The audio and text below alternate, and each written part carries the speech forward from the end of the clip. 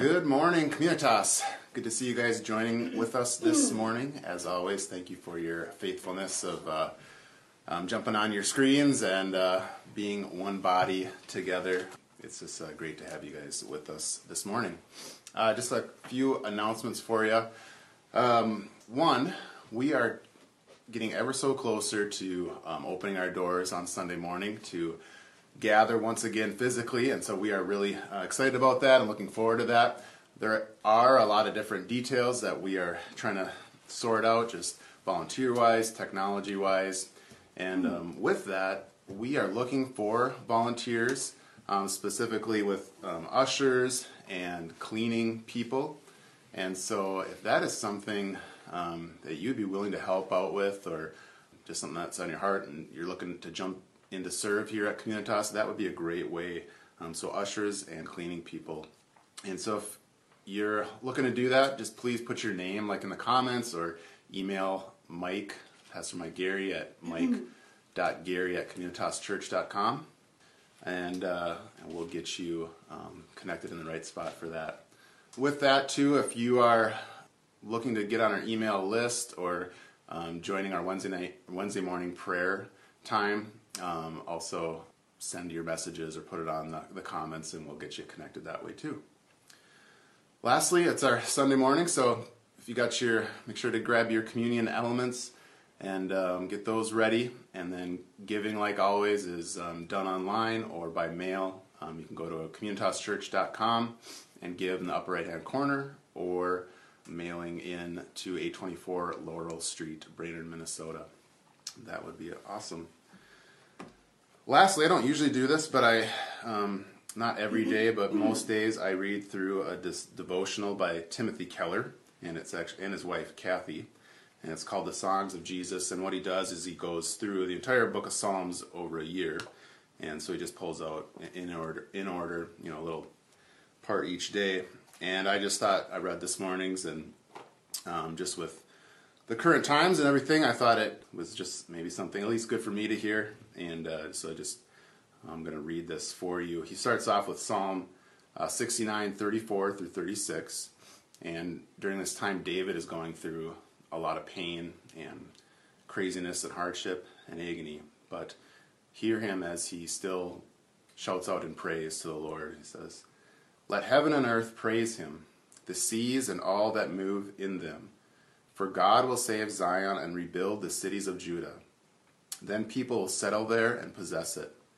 The children of his servants will inherit it, and those who love his name will dwell there."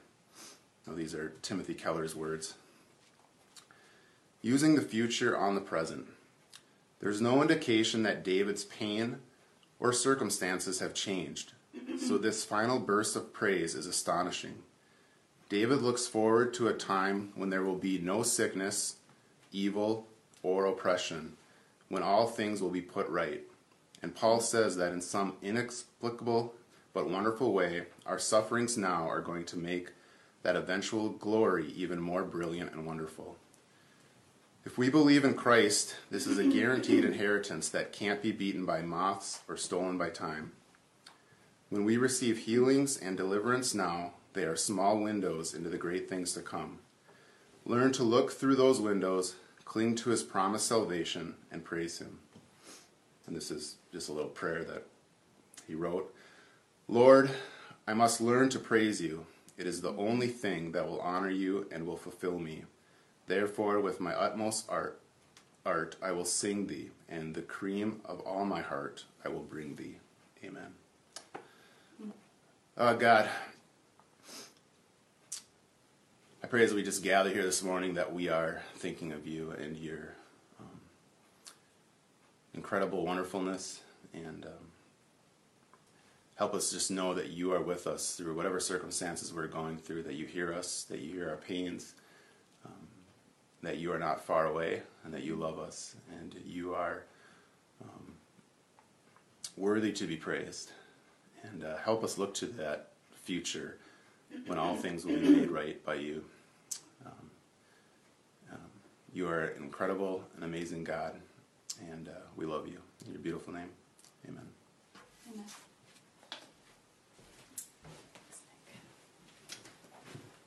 Good morning.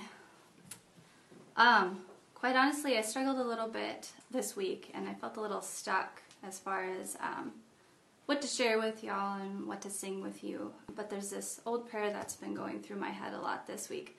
It's called the Peace Prayer, and some attribute it to a man named St. Francis that lived a long time ago. Some don't attribute it to him, but that's neither here nor there. But I turned that prayer into a song for us this morning. So we'll sing that, but first let's listen to some words from Christ from Matthew 5. Now when he saw the crowds, he went up on a mountain, and he sat down. His disciples gathered around him, and he began to teach them. And Jesus said, "Blessed are the spiritually poor, the kingdom of heaven is theirs. Blessed are those who mourn, for they will be comforted. Blessed are the meek and gentle, they will inherit the earth. Blessed are those who hunger and thirst for righteousness, they will be filled. Blessed are the merciful, for they will be shown mercy. And blessed are those who are pure in heart, they will see God. Blessed are the peacemakers, they will be called children of God. And blessed are those who are persecuted because of righteousness, the kingdom of heaven is theirs. And blessed are you, blessed are all of you, when people persecute you or denigrate you or despise you or tell lies about you on my account. You, beloved, are the salt of the earth. But if salt becomes bland and loses its saltiness, can anything make it salty again? No, it is useless. It is tossed out, thrown away, or trampled. And you, beloved, are the light of the world. A city built on a hilltop cannot be hidden. Similarly, it would be silly to light a lamp and then hide it under a bowl. When someone lights a lamp and puts it on a table or a desk or a chair, and the light illumines the entire house. You are like that illuminating light, so let your light shine everywhere you go, that you may illumine creation, so men and women everywhere may see your good actions, may see creation at its fullest, may see your devotion to me, and may turn and praise your Father in heaven because of it. Amen. Let's pray. Lord, forgive us, and Lord, make us instruments of your peace. And as we go forward with the service and in this life, Lord, would your Spirit speak loudly within us. Amen. Good morning. My name is Mike Gary. I am the pastor here at Communitas Church. And Communitas is a church that exists to love God and to love people and build disciples who walk in grace, that grow in their faith. And we do this by gathering together to explore the way that the Lord has created us, has gifted us, and that we would use those gifts not just for our own gratification and self-glory, but we would use that to generously serve in and around the Brainerd Lakes area to make more disciples who love God and love people, that they too would walk in grace, grow in faith, gather in groups to explore their gifts and generously use those gifts to serve in and around the Brainerd Lakes area to make more disciples who love God and love people and join in this rhythm of gathering together, growing together, and going together. I'm always surprised in these times when kind of coming into a Sunday when I'm thinking, gosh, I've got a lot that we've got to cover. We have a text that's super rich and just really applicable to what's going on in our lives each and every single day. And I go, how am I going to get this all into about 25 to 30 minutes? And then we'll meet on Monday morning, and Kelly says, "Hey, do you have any ideas for songs?" I'm like, I don't really have anything. I'm sure that you'll do a great job. You always do. And then she just goes and writes a song that says in 3 minutes what I'm going to try to say in 25, and probably does it better. So thanks, Kelly, for doing that. It really makes my job a lot easier. So as a church, we participate in these rhythms. We gather together. We express our worship in a number of different ways. We gather together. We give generously, as Nick said, online or sending checks via mail. Thank you for your continued generosity throughout this time. We've been able to bless other people in the community as a result of your generosity. So as we seek to try to become a church that would be a blessing to the community and would leave a hole were we to not exist, right? So the community should feel the impact of the church in a positive way, in a way that gives life and shows people what being alive truly is. And so through your generosity, we're able to do that. We're able to start to do that more, and we want to continue in this pattern. So because of that, we're able to do that. And we're going to express our worship in a little bit through the listening to the proclamation of the word and the preaching. Before we do that, we're going to get into a time of communion. And communion is a meal that is celebrated throughout the world, throughout the history of the church. And it's one of the binding and unifying factors, right? You think about in your family, you have people that they have different thoughts and different ways of being and different opinions about how things go, but there are certain things that unify us. The fact that we're a family, and that is one of the as we participate in communion, we're reminded, and so it's not only a public declaration of our personal profession of Christ and a reminder to ourselves of who we are, one who is subject to the Lord and a participant in His bringing of redemption, but it's also a reminder that we're all in this together. And so when you look around your living room and you're seeing people that, you're with your family, and you're seeing the people that are commenting online, you're thinking and you're hearing about people gathered around the world that are gathering remotely in churches, or some are starting to gather physically in churches, we're taking communion with them. And so wherever you're at, wherever they're at, both physically, emotionally, mentally, spiritually, we're all in this together. And so just a few words on communion. If you want to if you have elements, great. If you need to go grab some elements, traditionally it's juice and some bread, but we've heard of some creative ways of expressing this. So feel free to grab those elements. And just a few words on communion. So communion is, as we've been talking about and we've been going through Exodus, we see these people that have been taken from slavery in Egypt out of this empire that sought to control and sought to manipulate and sought to put one person on top at the expense of the lives and the souls of all other people below them. And we see the Lord bringing them out and bring them into the kingdom of Shalom, where one is not successful until all are successful, where one does not have peace until all have peace. And we see we were serving a God who becomes a kingdom, or who becomes a king by serving. And so Jesus is waking us up to these words. And so what we do here at Communitas is we celebrate what's called open communion, which means you don't need to be a member of Communitas Church. We would just ask that you would be a repentant follower of Jesus. And so if that is you, we invite you into this. And parents will leave it up to your discretion there wherever you are with your kids as to whether or not it's appropriate for them to celebrate communion with us or express it in this manner. And as we enter into this time, we're going to take a few moments. Kelly's going to play some words, and we're going to ask ourselves a couple of questions. And whether you're just kind of kicking around the tires of the faith and you're like, I'm just kind of checking out this church thing because I can do it online, I can do it while I'm doing the dishes in the morning or eating brunch or whatever it is you're doing, we're glad that you're here. And I appreciate you letting us talk while you're doing your thing. And so we're all going to ask these questions. And so regardless of whether you're just curious or you're a seasoned believer, we're going to ask these questions of who is God the Father and what has He done?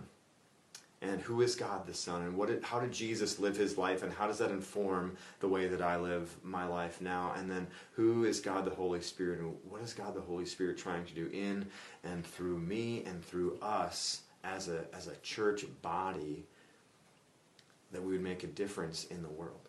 And so we're going to pray that the Holy Spirit would convict us of sin, that He'd confirm in us the things that we're doing that are good, and that He would bring specific names and places and times and spaces where He's calling us to more clearly articulate and convey this gospel message to the world that so desperately needs it.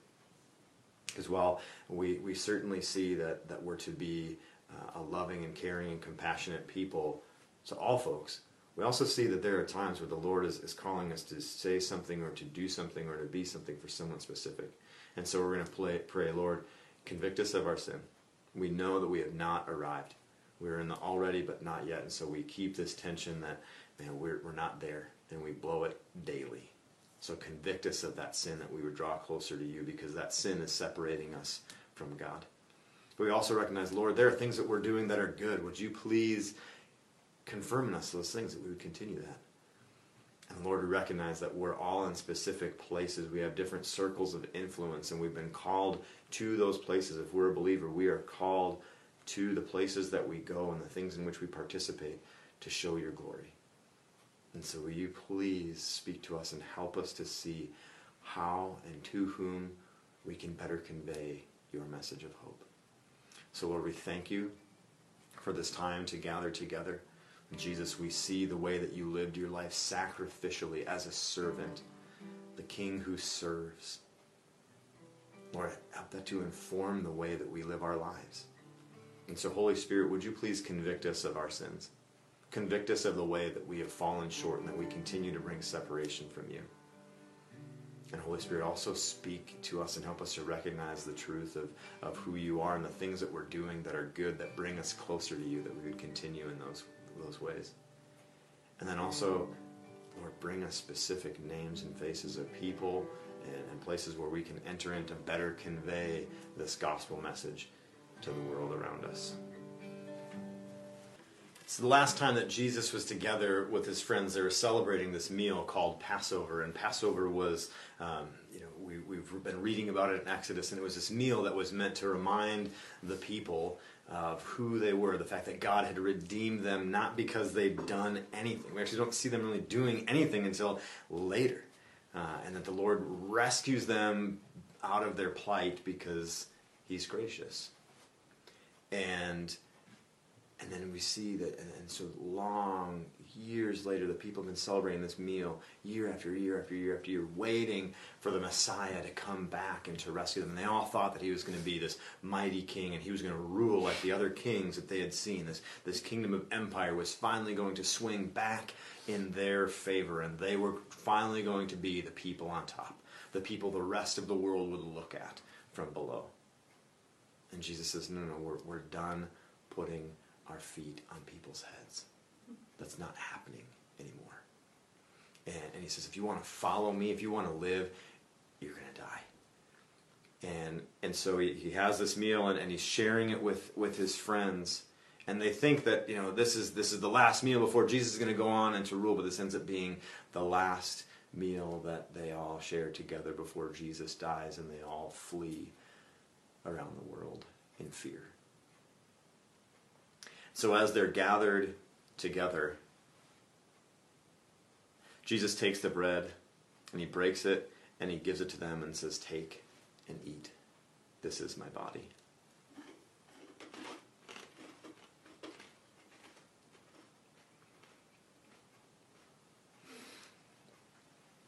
Knowing that that body would be broken, that the blood would pour out of him in sacrificial love, that broken body and that poured out blood would atone for our sin, would make us right before the Lord, would bring about the rule and the reign of the kingdom of Shalom, the kingdom of the peace of heaven, that heaven would come to earth as a result of this. While the disciples don't understand it at the time, they don't know what's about to happen over the next few hours, few days, the Lord, knowing all of this, takes the cup and gives it to them and says, this is the blood of the covenant which is poured out for many. Truly I say to you, I will not drink again of the fruit of the vine until the day I drink it new in the kingdom of God.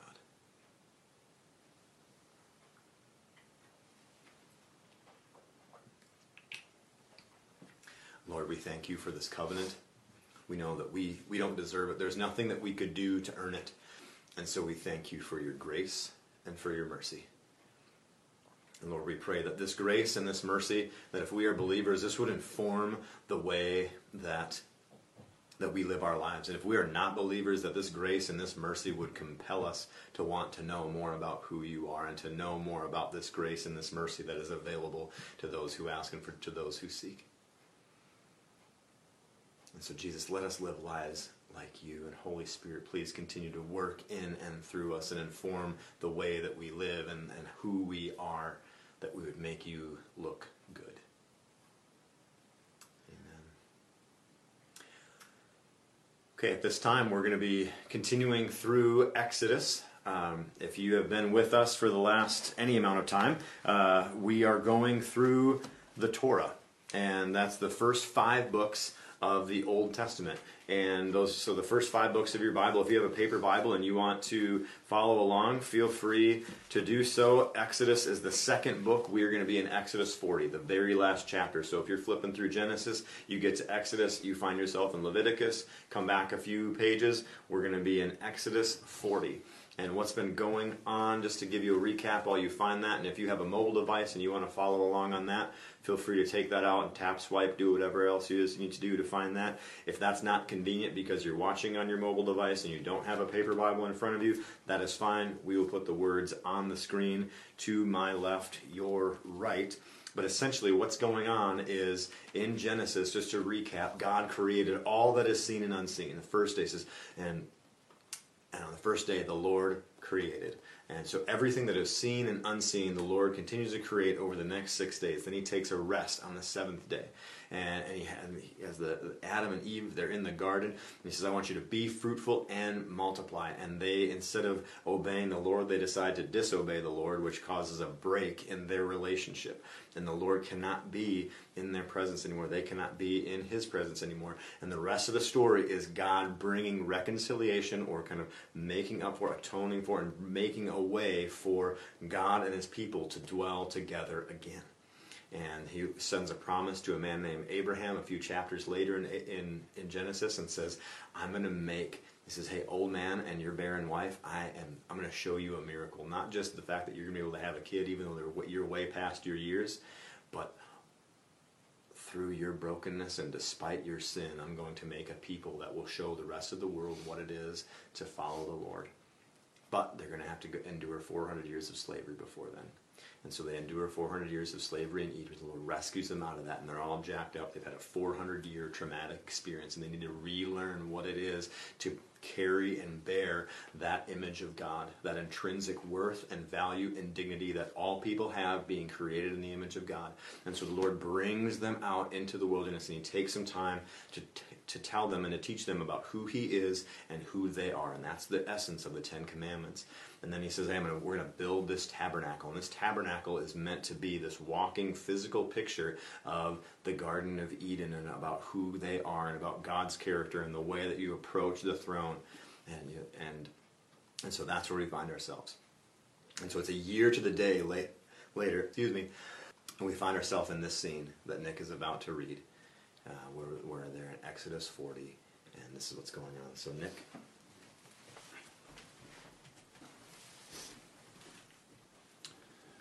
The Lord spoke to Moses, saying, On the first day of the month you shall erect the tabernacle of the tent of meeting, and you shall put in it the ark of the testimony, and you shall screen the ark with the veil. And you shall bring in the table and arrange it, and you shall bring in the lampstand and set up its lamps. And you shall put the golden altar for incense before the ark of the testimony, and set up the screen for the door of the tabernacle. You shall set the altar of burnt offering before the door of the tabernacle of the tent of meeting, and place the basin between the tent of meeting and the altar, and put water in it. And you shall set up the court all around, and hang up the screen for the gate of the court. Then you shall take the anointing oil, and anoint the tabernacle and all that is in it, and consecrate it and all its furniture, so that it may become holy. You shall also anoint the altar of burnt offering, and all its utensils, and consecrate the altar, so that the altar may become most holy. You shall also anoint the basin and its stand, and consecrate it. Then you shall bring Aaron and his sons to the entrance of the tent of meeting, and shall wash them with water, and put on Aaron the holy garments. And you shall anoint him and consecrate him, that he may serve me as priest.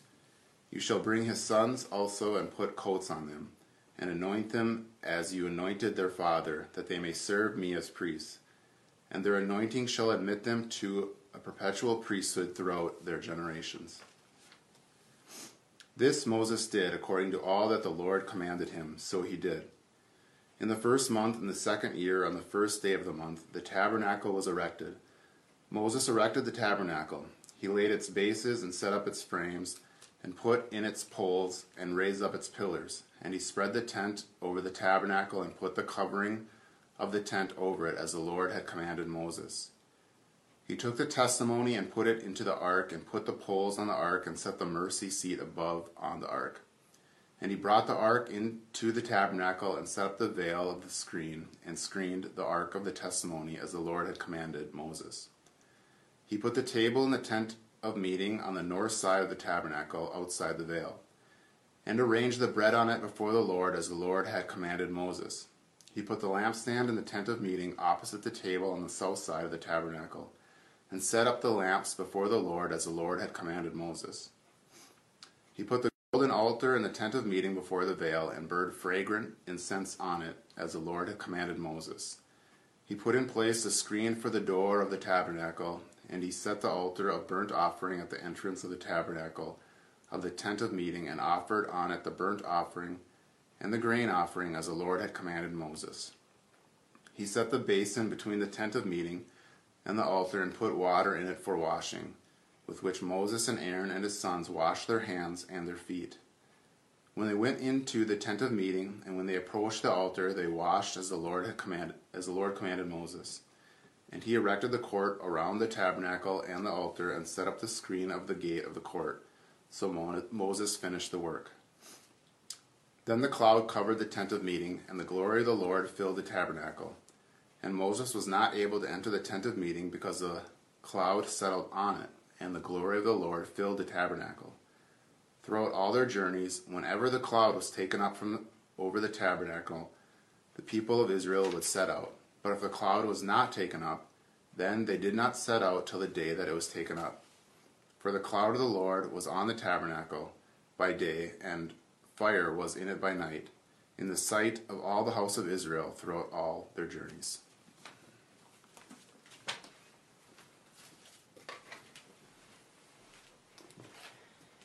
Amen. Thank you, Nick, and thank you, Lord, for your words, that we're able to read them and they're able to inform who we are, how we're to live, and to understand more about who you are and what you've done and are continuing to do in and through your church. Excuse me. I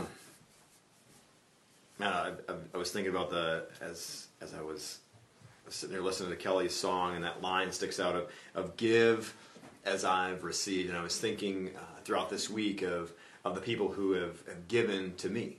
I think sometimes we can get into this trap where we think, oh, I'm a self-made individual. You know, you read kind of post Adam Smith, if you really want to get nerdy about it, and some kind of the Industrial Revolution, you know, bootstrap kind of mentality.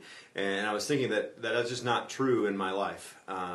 That I'm not alone. The phrase some of the preachers of old have said this: I'm not alone up here. And I think about, you know, all the effort that goes into this service. All, you know, Kelly gets up probably before she would prefer to get here and to get things set up and to be prepared. And Nick puts in a lot of time to make sure that things look good and are communicated uniformly. And you know, we're using a lot of his equipment to make sure that this happens and that this looks as good as it does. And I was thinking about all the number of teachers that I've had who, whether I was listening to them or not, still continued to try to teach me and to help me along in life. And I was just even thinking about my grandfather and how, you know, just he was much older than I was, and that he would still take time. Didn't have a lot of energy, but he would still take time to spend time with me and to run around and play baseball or do whatever it was as best we could. And I would spend about 2 weeks at his house.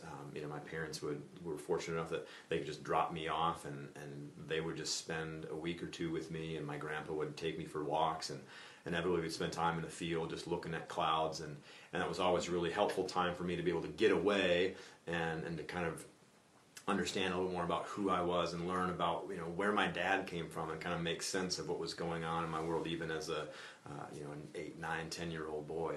I remember those being really shaping and really forming experiences.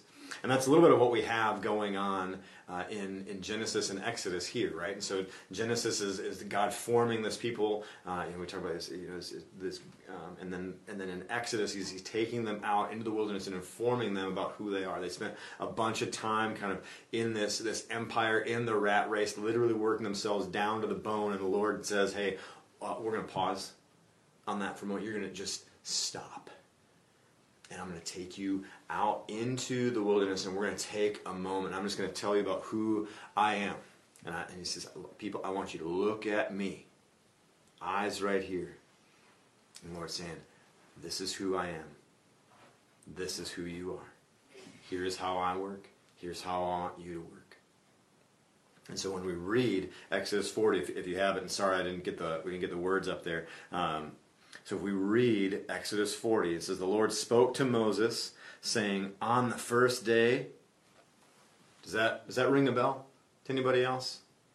What does that bring about maybe kind of a Genesis 1 memory for us? On the first day, right? And so Moses is using creation language. The Lord is using creation language to try to bring the people back and to remind them about who they are.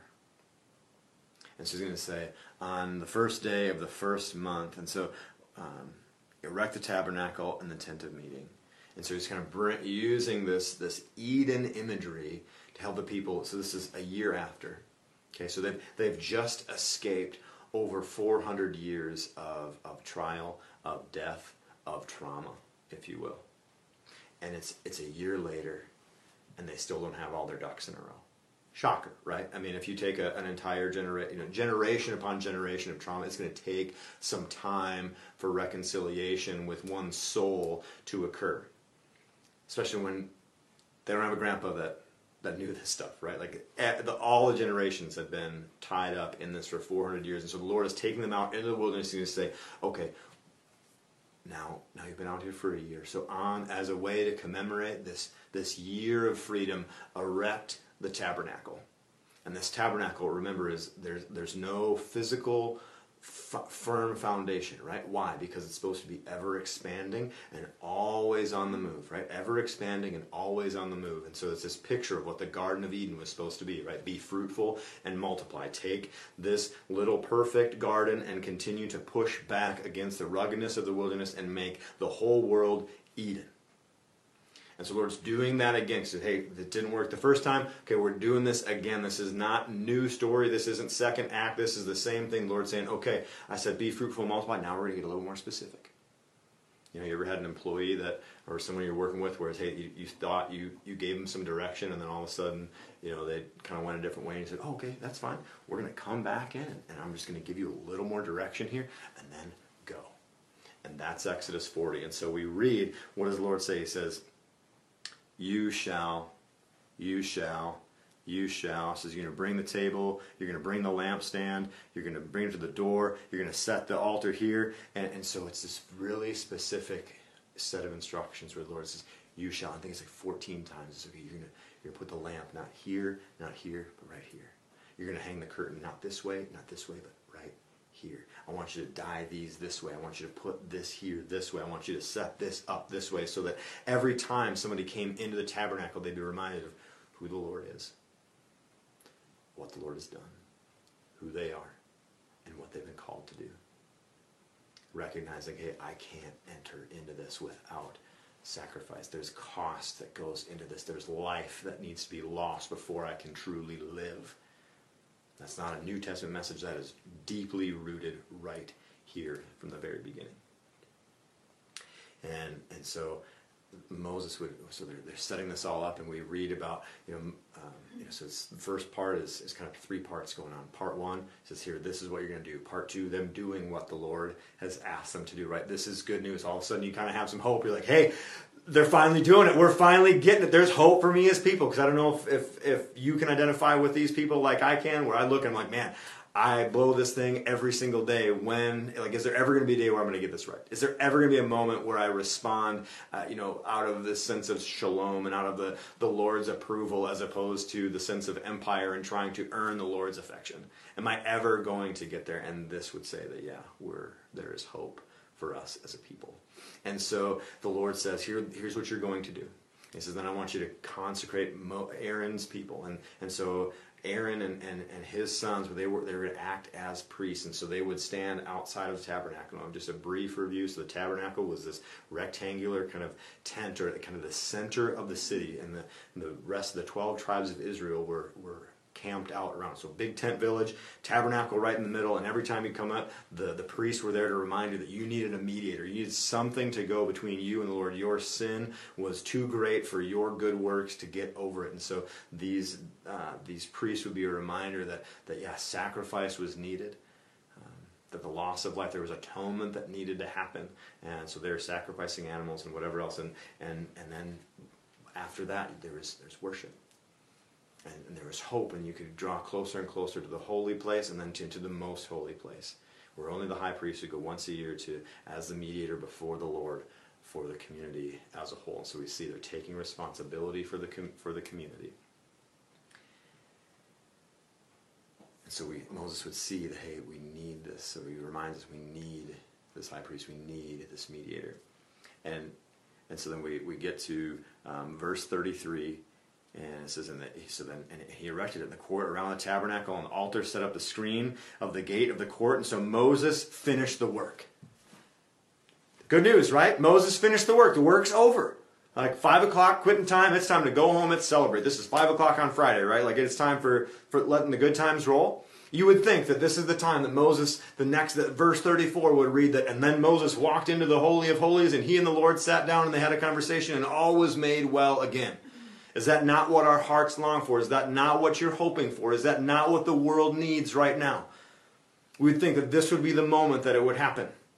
But the fact that we have 64 other books to the right to get through would lead us to believe that maybe there's more to the conversation. And so we read in verse 34, it says, and then the cloud covered the tent of meeting, and the glory of the Lord filled the tabernacle. This is sounding good. And Moses was not able to enter the tent of meeting because the cloud settled on it, and the glory of the Lord filled the tabernacle.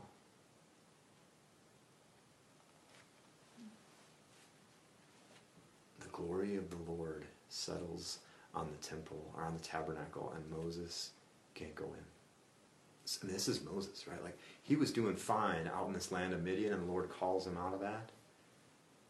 And so he sacrifices everything that he knew in Midian to come back and rescue. The historians say conservatively, we're talking 2 million people. He led 2 million people out into the wilderness, out of slavery and oppression. You'd think that if anybody was going to crush it in human history, if anybody was able to earn their way in, wouldn't it be Moses? 2 million people. I don't even know if I know 2 million people, and he saved 2 million people. But it's not enough. It's not enough. He can't go in. He needs to be invited in. And the good news is that we see this promise, and so there's still hope. We continue to read. It says, throughout all their journey, so everywhere that Israel went, whenever the cloud was taken up from over the tabernacle, the people of Israel would set out. But if the cloud was not taken up, then they did not set out till the day that it was taken up. For the cloud of the Lord was on the tabernacle by day, and the fire was on it by night, and the sight of the house of Israel throughout all their journeys. They're moving in the rhythm of the Lord. When the Lord says go, they go. When the Lord says stop, they stop. They are seeing the Lord. It's been a year that all they've known is the kingdom of empire. All they've known is the Lord's is the Pharaoh's oppression, the king of the world just bashing down upon them. Now it's a year later, and they're starting to see, okay, when the Lord says move, I move. When the Lord says stop, I stop. And so, and we see that the Lord, his presence is there in the very midst of the people. They don't have to ascend to some high mountain. They don't have to go to some far off land. It's right there. That God is bringing heaven to earth. There had been separation, so that had been the intent all along. And then we disobeyed the Lord and were asked to leave the garden. And the entire time, the Lord is saying, okay, I want to bring us back together. And so here we see this picture of the Lord coming and bringing heaven to earth in the midst of his tabernacle. And so if we get anything out of this text, let's see that God brings heaven to earth. And let's help us to understand that we are created, called, and empowered to do the same.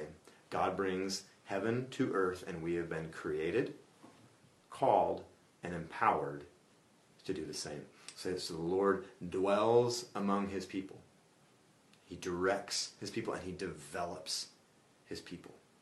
Okay, it's not just, hey, most every other worldview is going to seek a very impersonal God, a God who is far off, and here we find a God who is near, who comes to his people. We brought about separation. He is bringing about repair.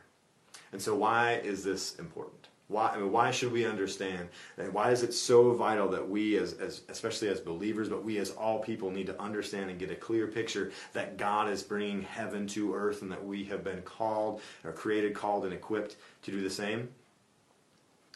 Because whether you are a follower of Jesus or not, that is foundational and fundamental and very central to who you are.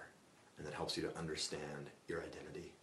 And so that itch, that nagging, that tension that we feel and that we see, and that break that we see throughout history, throughout our lives, throughout the lives of the people around us, throughout the lives of things going on around the world,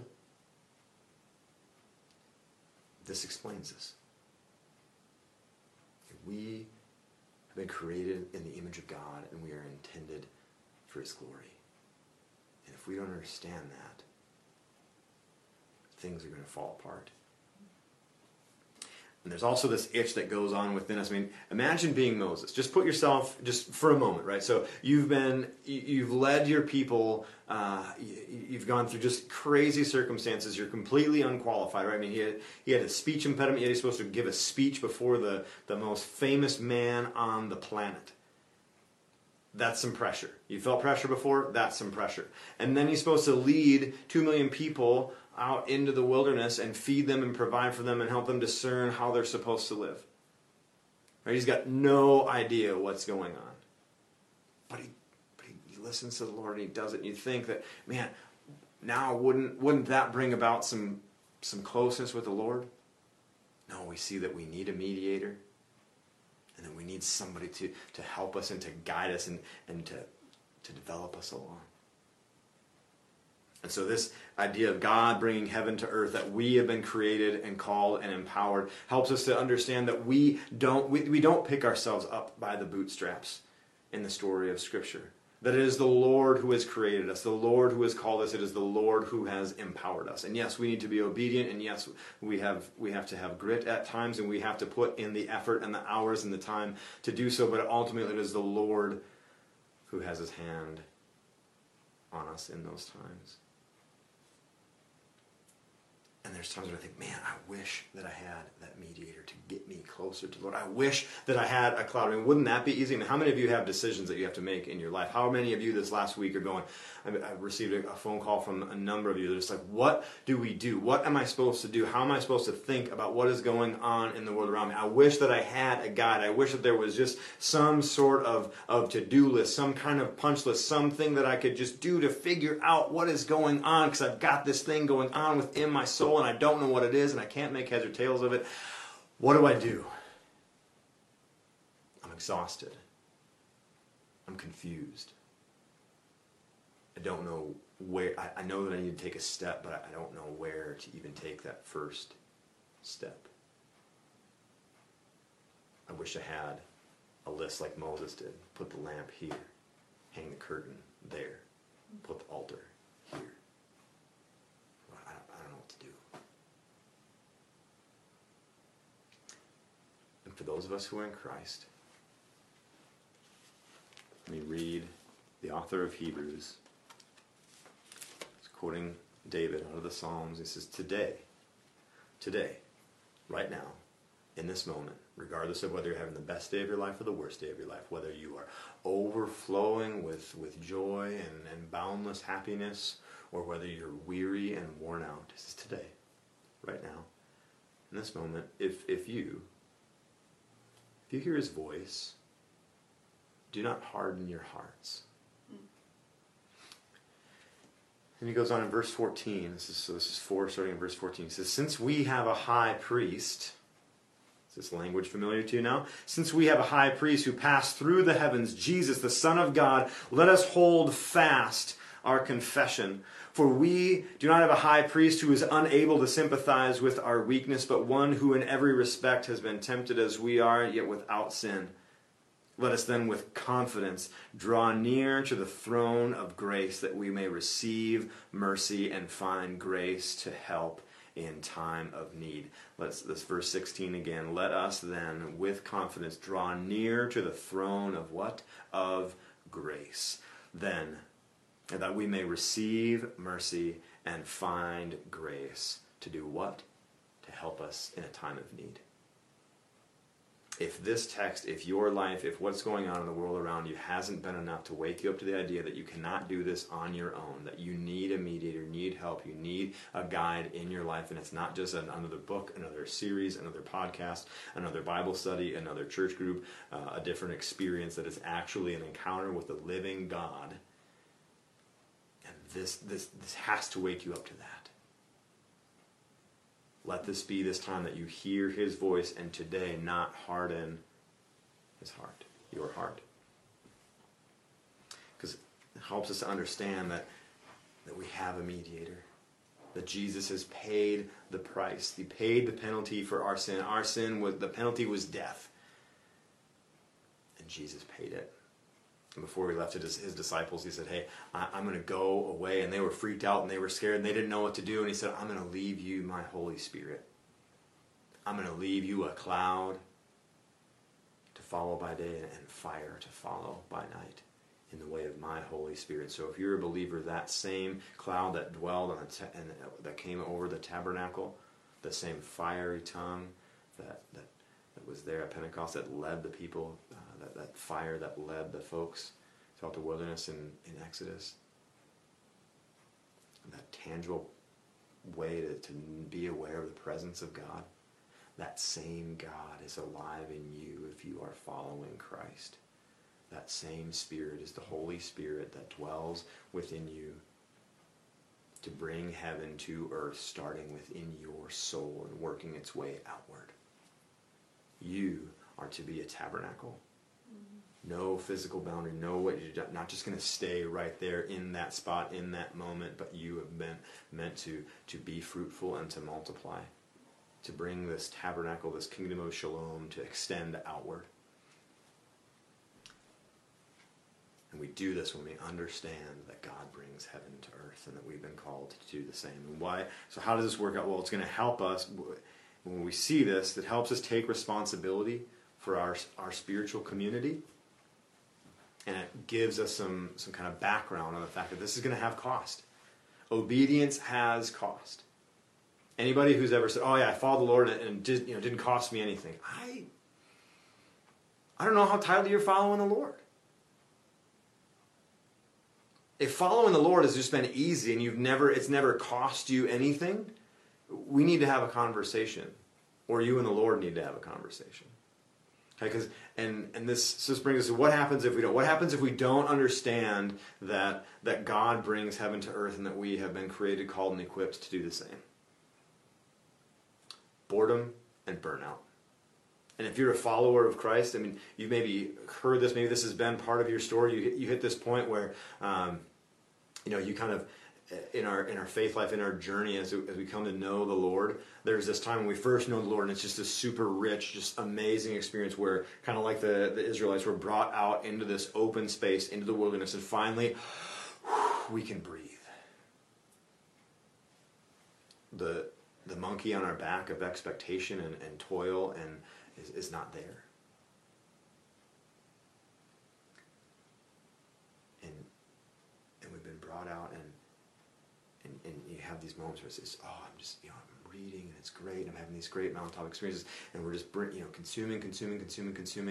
And then we hit this point where we're like, this church doesn't do it for me anymore. Like, I was with these people, and I don't know, it just didn't fit my needs, and I just wasn't learning what I thought that I needed to learn. And it's really interesting because nowhere in the Scripture do we see that type of person or that type of growth. That's never the recipe for holiness. Because often what happens, so if we're going to act in the image of God, then there's going to be service involved. There's going to be cost to obedience to the Lord. And we have a responsibility to our spiritual community and to our physical community, to our neighborhoods, to our places of work, to our schools, to our teams, to our friend groups. We have a responsibility to them to be that tabernacle and to continue to push out and press back against the kingdom of empire that would seek to crush people down, and that to bring the kingdom of shalom that exists to come underneath others and serve them. Illustration. When I was in Scouts, we had these little tokens. They were smaller than this. I made this out of a pizza box this morning. If you could only go into the deep end of the pool, this is what you had. And so you'd hang this token, and that meant that you had your name on it, and you could only go to the deep end or into the shallow end of the pool. It was like up to your knees. Not a terrible amount of fun. However, if you worked a little bit and you kind of followed some of the instruction, they'd come over and they'd color it in for you. And this meant that you got to go out to where there was the drop off. You know, that part in the pool where as you're walking out and all of a sudden, you know, the water starts to come up a little bit and you're on that downhill slant, you could go to that point where that started. But then if you continued to follow the instruction, you kind of ventured out a little bit deeper and you were able to go off the diving board, and they color this in for you. And then you could go anywhere in the pool that you wanted to. Unfortunately, most of us as believers never want to get the red. We never want to do that work to get out past our knees. We wade in the water, we're in the pool, we're content being in the pool. We're like, yeah, this is neat. I don't really want to listen to the voice of the Lord. I don't want to do that deep, hard soul work. Some of us will get into the red. Well, it'll take some time, but then we'll get there and we'll start to go, okay, I want to move past just, knowing the Lord, but I actually want the Lord to kind of I want what's true in Scripture to be true in my life. And then the Lord continues to call us out to give us a further invitation. And He says, hey, we're going to do the deep soul work. And I'm going to tabernacle within you. I want this picture of the tabernacle that you see in Exodus, this picture of the tabernacle exemplified or shown to us by Jesus as He walked, Lord. I want that to be true in your life. And so we need to do that soul work where we go, okay, Lord, I don't want to harden my heart. Teach me today what it is to follow you. What does it look like to follow? What is the next right thing I know what to do? Because here's the thing, we see that the Lord approves of what's been going on. Right? We see the Lord approves of what's going on in Exodus. And so that's the position where we come from. We who are in Christ, we know that we can't earn it. It's by Christ's blood that the Lord looks at us. He says, you are my son. You are my daughter. No longer does He look at you and go, oh, it just shattered, broken, miserable, don't like you. The Lord doesn't say that to His sons. Doesn't say that to His daughters. He looks and He says, my son, my daughter, with whom I'm seeking to dwell, who I'm directing, and who I'm developing, and who I love. Amen. And so what do we do as a result of this? And we follow the cloud. We listen to the voice. And you go, how do I do this? This is why we gather in our groups. This is why we read Scripture to one another. This is why we confess our sins. This is why we pray. This is how and where and why we learn. So that we can grow in the image of God in which we've been created. So God is with us and needs us to do that soul work, not just for us. So often we think, oh, I want to get past my addiction. I want to get over lust. I want to get over pride. I don't want to be arrogant anymore. I want to be a better dad. I want to be a better mom. I want to be a better son. I want to be a better daughter, grandma, grandpa, whatever it is. I want to be better, and it's for us. And the Lord says, no, I need you to do it for the sake of the community. I need you to do this for the sake of all people. So that when people look at you, they see and know more about who I am.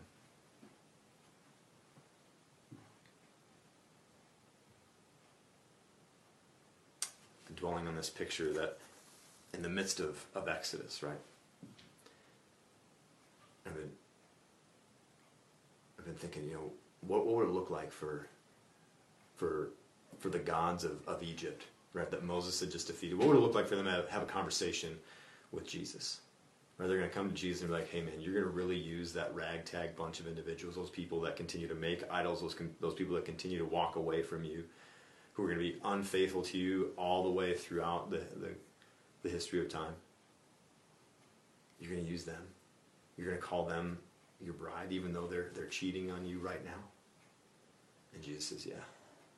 Because my holiness and my goodness and my mercy and my grace are sufficient and cover that. My street cred does not go down one bit because of who they are. And I'm not afraid to have them at my side. It doesn't do anything. It does not change my identity. It doesn't change my glory. Because all those who come to me are made holy and receive peace. So this brings a few questions. We have these questions for consideration posted in the comment section if those are helpful. These are the ones that if you're in our Communitas groups, these are the questions that we go over. If you're thinking, I'd like to talk to some people about those questions, I'd like to discuss those with people. If you're not connected in one of our groups, direct message us, send me an email, do something, reach out, let us know, and we'll get you connected as soon as we can. But so some things to think about in light of today's message and in light of what we're reading about, in light of what's going on. So the Lord has called the people to build the tabernacle. Well, we see that they're doing that. He says, hey, I want you to do it this way, and then they do it. This is that be fruitful and multiply. So that begs the question, what type of work are you called to do in the kingdom? Not just occupationally, but what is it that you're devoting your life to that the Lord's presence would be known and shown throughout the community? We see that Israel finally starts to see the presence of the Lord. It's subtle at times, and sometimes it's pressing on them in this thick cloud that they can't even get into. So do you feel the presence of the Lord? And if so, how? Do your neighbors see the presence of the Lord in your life? And we see that the people have been brought out. It's been 1 year to the day. I want you to think back over this past year. Think back to this time last year. What was your relationship like with the Lord? Where were you in the Lord? What is He calling you into? Where has He brought you? What is He calling you out of? How is He shaping you? And then finally, what have you been given? What have you been given? I recognize that I've had tons of mentors. I've had tons of job opportunities. I've had tons of experience. But what have you been given?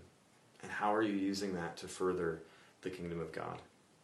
How do you participate in the kingdom of shalom in a world that so much advertises the kingdom of empire? And so when we hear God's voice, we remember, we remind, and we rejoice. So let's remember that God has created this tabernacle, that we have been called to be that tabernacle, and that through Christ's death and resurrection and the empowerment of the Holy Spirit that we have been empowered to make it happen. For those of us who are in Christ, Jesus is our mediator. The Holy Spirit is the force that guides and guards us. And so as we hear Jesus' words to go and to make disciples of the world around us, we see that you, believer, have been called to be a tabernacle, a place where the Lord dwells, and may your ministry be ever expanding. May you go out this week being fruitful, multiplying this kingdom of shalom, exemplifying what it is to follow Christ, to be Jesus to those in your family, to those in your neighborhood, to those in your workplace. So this time tomorrow, it is 11:10. Thanks for sticking with us. What will you do this time tomorrow? What will you be doing this time tomorrow? And how will you be the tabernacle that the Lord has called you to be? Have a great week. Let us know if you can help out in the cleaning crew or ushering in the comments below. And we hope to see you soon. Go in peace.